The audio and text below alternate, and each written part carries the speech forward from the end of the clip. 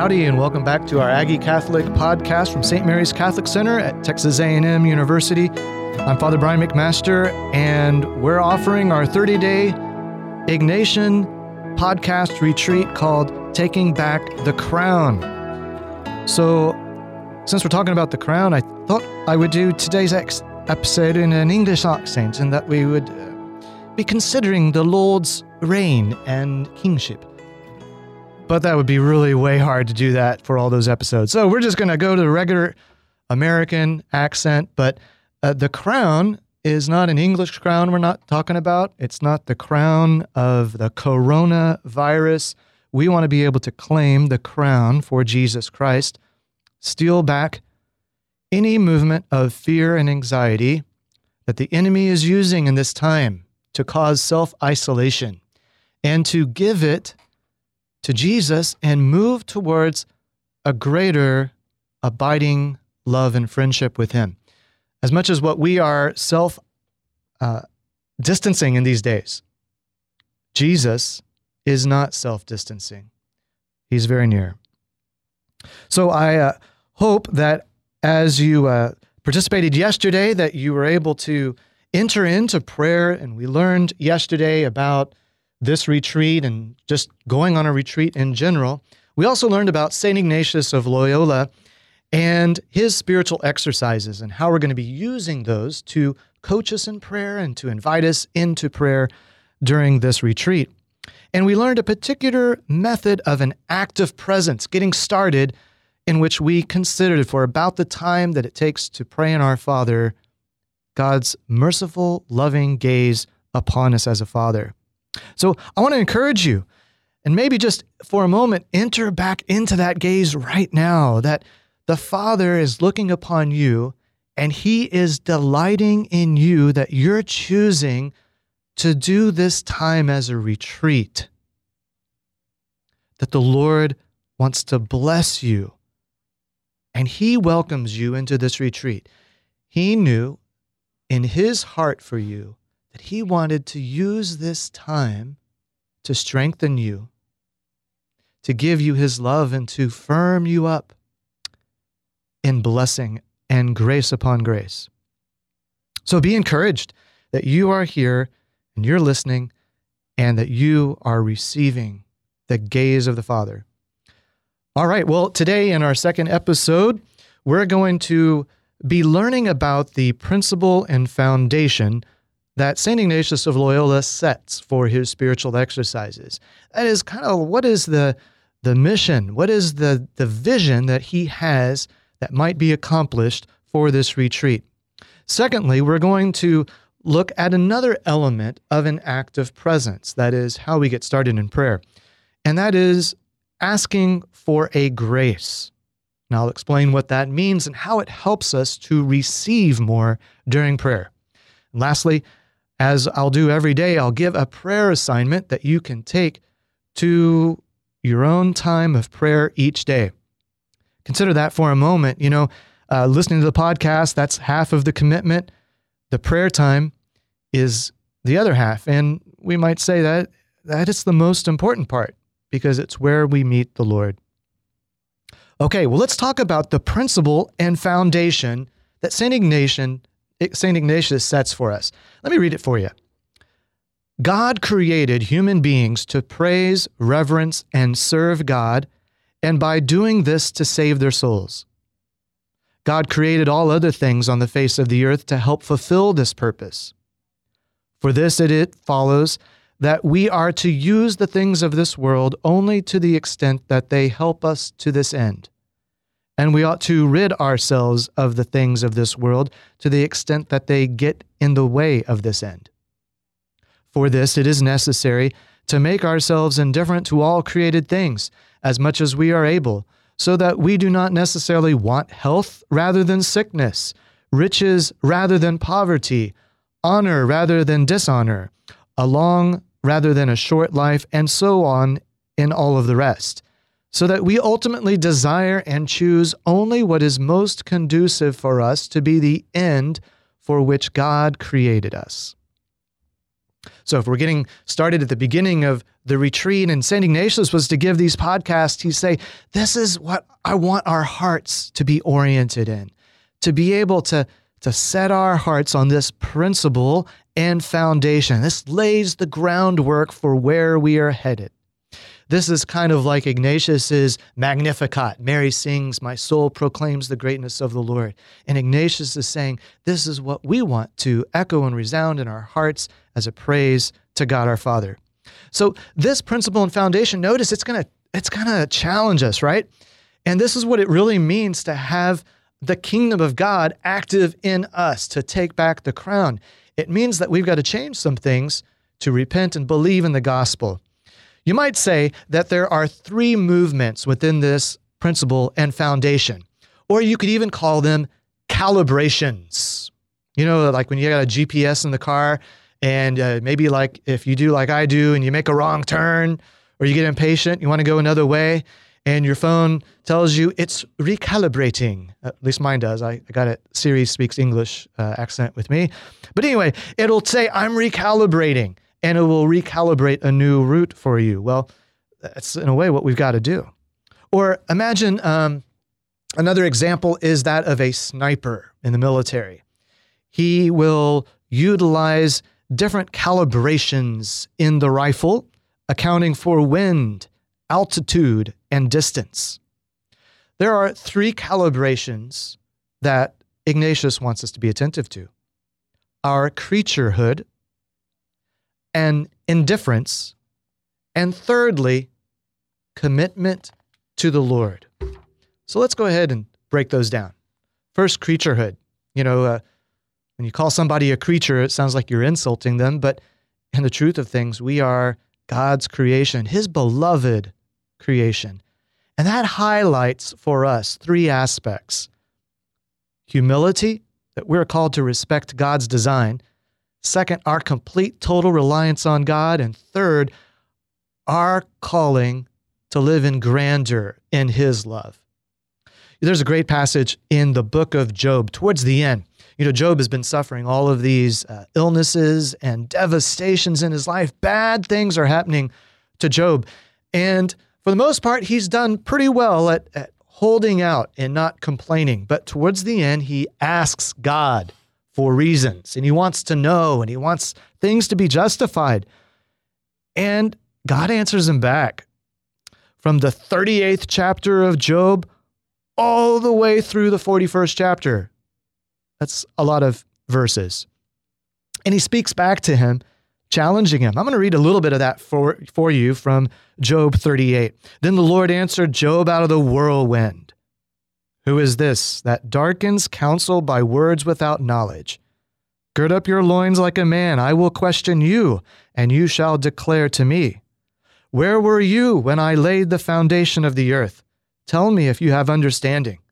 Who determined its measurements? Surely you know. Or who stretched the line upon it? On what were its bases sunk? Or who laid its cornerstone? When the morning stars sang together, and all the sons of God shouted for joy. He goes on for another 2-3 chapters and speaks back to Job, reminding him that he is the creator and we are creation.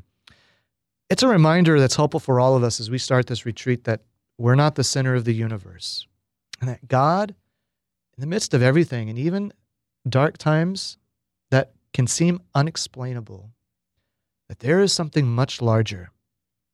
And this gives us a humility to be grounded, humility, to be grounded in the truth of who we are and who God is. And yet all of this is within a context of a creator who actually loves us. He's not indifferent to us. He loves us. You see, a lot of times, don't we do the opposite of this principle and foundation. We are often concerned about the praise and reverence and service of ourselves. But if we recalibrate, we can be about a greater praise, reverence, and service of God. Secondly, we got to rely on Him. That's what our creaturehood means. Trusting in divine providence. Jesus says to His apostles in John 15, apart from me, you can do nothing. And so like children with their parents when they're very little, they can't do much without them. And this is how God wants to be able to trust him and to place our reliance completely on him. Now, it's not all just lowering ourselves and our estimations of ourselves, but also to be able to see our most high calling. One of my favorite quotes of John Paul II is that Jesus Christ, in revealing the Father to us, has fully revealed man to himself and brings to light his most high calling. St. John Paul II is actually quoting the Second Vatican Council when he does that. He's reminding us that Jesus shows us who we are, but also shows us our most high calling, that it's giving us an eternal perspective to be able to see things, and that the goal here is to attain our salvation. All right, so that's our creaturehood. We have to recalibrate that. Secondly, indifference. And probably when you were listening to this part, you were going, whoa, this sounds like a challenge. For it is necessary to make ourselves indifferent to all created things as much as we are able, so as we're not necessarily want health rather than sickness, riches rather than poverty, honor rather than dishonor, a long life rather than a short life, and so on with all the rest. Well, this indifference kind of sounds like, is he telling us not to care? Like have you ever been going out with your friends and, well, where do y'all want to eat? And somebody says, I don't care, you pick. It drives me nuts, right? You kind of want somebody to show you what they want, what they prefer. Well, St. Ignatius is not asking us to be indifferent or apathetic or not caring. In fact, he actually wants us to be freer to care for what is most important. Indifference means a holy indifference, a readiness of the soul to be able to move easily towards God's will. It's about freedom versus unfreedom and readiness to receive. Imagine a tennis player. When a tennis player is getting ready to receive a serve and he or she is kind of there on the other side of the court, kind of moving, kind of almost hopping, kind of in a stance back and forth from one foot to the other. There's a readiness, a flexibility, versatility to be able to go either way depending upon which way the ball is going to go that the server serves it. This is the holy indifference we're called to have spiritually in our hearts. A movement from leg to leg, a readiness spiritually to be able to move with him and to choose what is it that ultimately helps us to achieve that end, our salvation and a greater praise, reverence, and service of our God. How do I do this? Well, St. Ignatius actually doesn't give an answer in this principle and foundation. And ultimately, the answer is that you don't do it. God does it. God does it in us. And the answer is Jesus. So when we're abiding with him, then he's the one who accomplishes this in us, a readiness.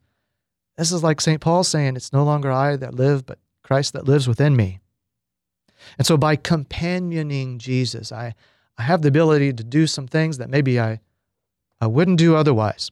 I remember when I was in middle school and thinking about going on a date, and when you're in middle school, you don't really date. But so it was like, what do? You go to the mall or you go to a movie? And, I, as a guy, would want to go see one kind of movie, but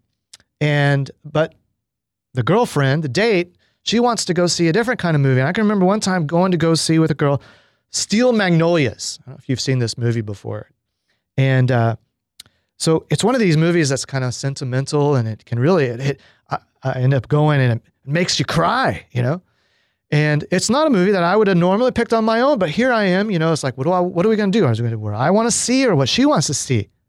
Well, you go and see what she wants to see, right? But what I found was that I ended up delighting in the movie because I wanted to delight in the things that she delighted in. I had an indifference in my heart that was moved because of the relationship to an indifference. And I ended up being transformed even through that. So this is the way it is with God. God doesn't want to steal away anything from us. God wants to expand our heart and our desires, to make them more free and more open to an ultimate and greater happiness than we can ever choose or fathom for ourselves. But to do that, we got to let go. We got to let go of our presumed preferences to be able to give room for Jesus Christ. Jesus is the ultimate free man.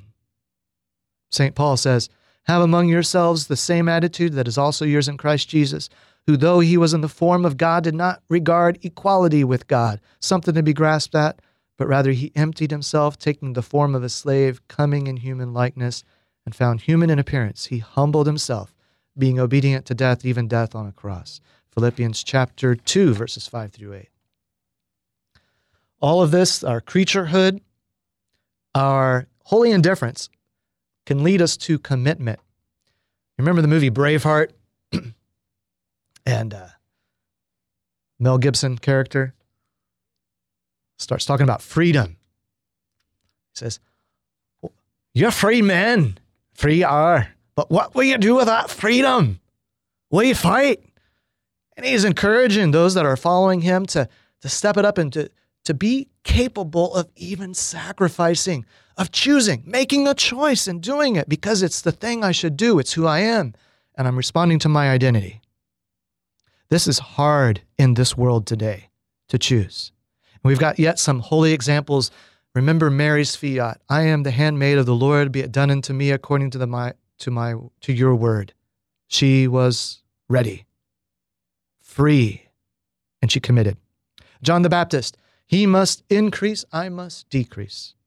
St. Paul, I live no longer I, but Christ lives in me. So we're called also to be able to follow in an openness that comes from understanding our creaturehood, having a holy indifference, and being ready to commit. This is the recalibration that St. Ignatius of Loyola will ask us to do as we get ready to embark on this retreat. You might be scared a little bit right now and say, whew, that's going to take some conversion, Father Brian. And yet, all we got to do is just invite Jesus in. Let Jesus walk with us. And he's going to begin to do that. And that's where prayer comes in. So let's go ahead and move on now to the prayer lesson for today. And we're going to expand upon what we talked about yesterday. We taught an active presence by considering, for the amount of time that it takes to pray in Our Father, God's loving gaze upon you. But also Ignatius adds to that, additionally, asking the Holy Spirit to assist us in prayer. And then also he asks us to ask for a grace. A grace. You know, a lot of times when we think of grace, we think like I'm going to the H-E-B or the Walmart of graces, and it's like a thing that I'm going to get. The grace to do this, the grace to do that. And yet grace is the dynamic of the Holy Spirit, my very relationship with the Lord that moves within me, of being in communion with Him. And so asking for a grace helps us to receive in prayer. So, for example, if you are a catcher playing baseball and you're watching the pitcher, and the pitcher is signaling to you the kind of pitch that he wants to throw, and you're signaling back to him what it is that you want to receive and acknowledging what kind of ball is going to come, you now know, based upon the communication of desire, you know where to move the glove. You know to move it a certain way. If it's going to be a curved ball, hold it a little bit firmly. If it's going to be a fast ball, or be prepared to move your hand even further if it's going to be a ball that's going to be thrown. And so the same is true also in prayer, that we have the ability, by saying to God our desire, the ability to catch and receive the grace that He desires to be able to give to us. Now, you might be thinking, all right, so I just got to ask for what I want, right? Well, no. It's not like we go and we just ask for anything, but there are certain kinds of graces that truly speak to our relationship with the Lord that St. Ignatius wants us to ask for. So some examples in this part of the retreat, a grace would be to know and understand more deeply God's love for me, or eventually when we talk about sin, to have sorrow and perhaps even confusion over my sinfulness. That these are graces that we ask for. Later, when we consider the life of Christ, we might say that I might know him more closely, love him more intensely, follow him more closely. These are graces that we want to have happen in our lives. And so to communicate those helps us to receive them when it is that we enter into prayer. All right. Well, ready for your prayer assignment for the day. And here it is. Take your Bible, and as you begin to pray, be attentive to the active presence. You've learned a few things now.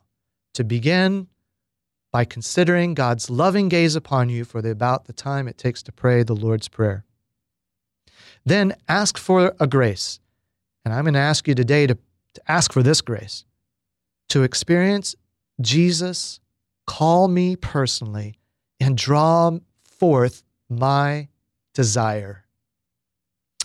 The scripture passage that you're going to pray with is Luke 18, 35 to 43.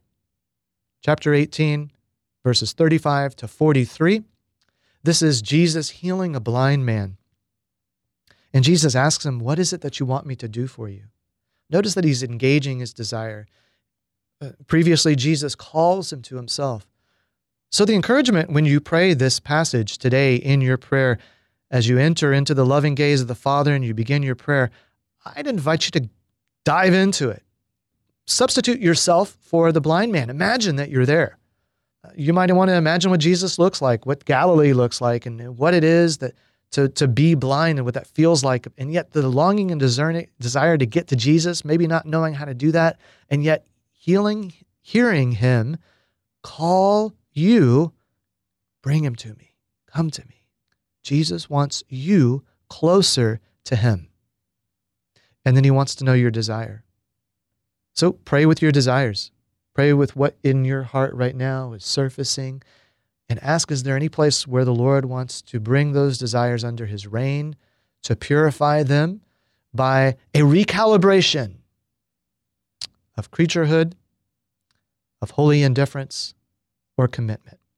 Well, I hope that you've enjoyed today the second episode of the Taking Back the Crown retreat, that we might give glory to Jesus Christ, our King. Let us close today with the Hail, Holy Queen. Hail, Holy Queen, Mother of Mercy, our life, our sweetness, and our hope. To thee do we cry, poor banished children of Eve. To thee do we send up our sighs, mourning and weeping in this valley of tears. Turn then, O most gracious Advocate, thine eyes of mercy towards us, and after this our exile, show unto us the blessed fruit of thy womb, Jesus. O clement, O loving, O sweet Virgin Mary, pray for us, O Holy Mother of God, that we may be made worthy of the promises of Christ. In the name of the Father, and of the Son, and of the Holy Spirit. Amen.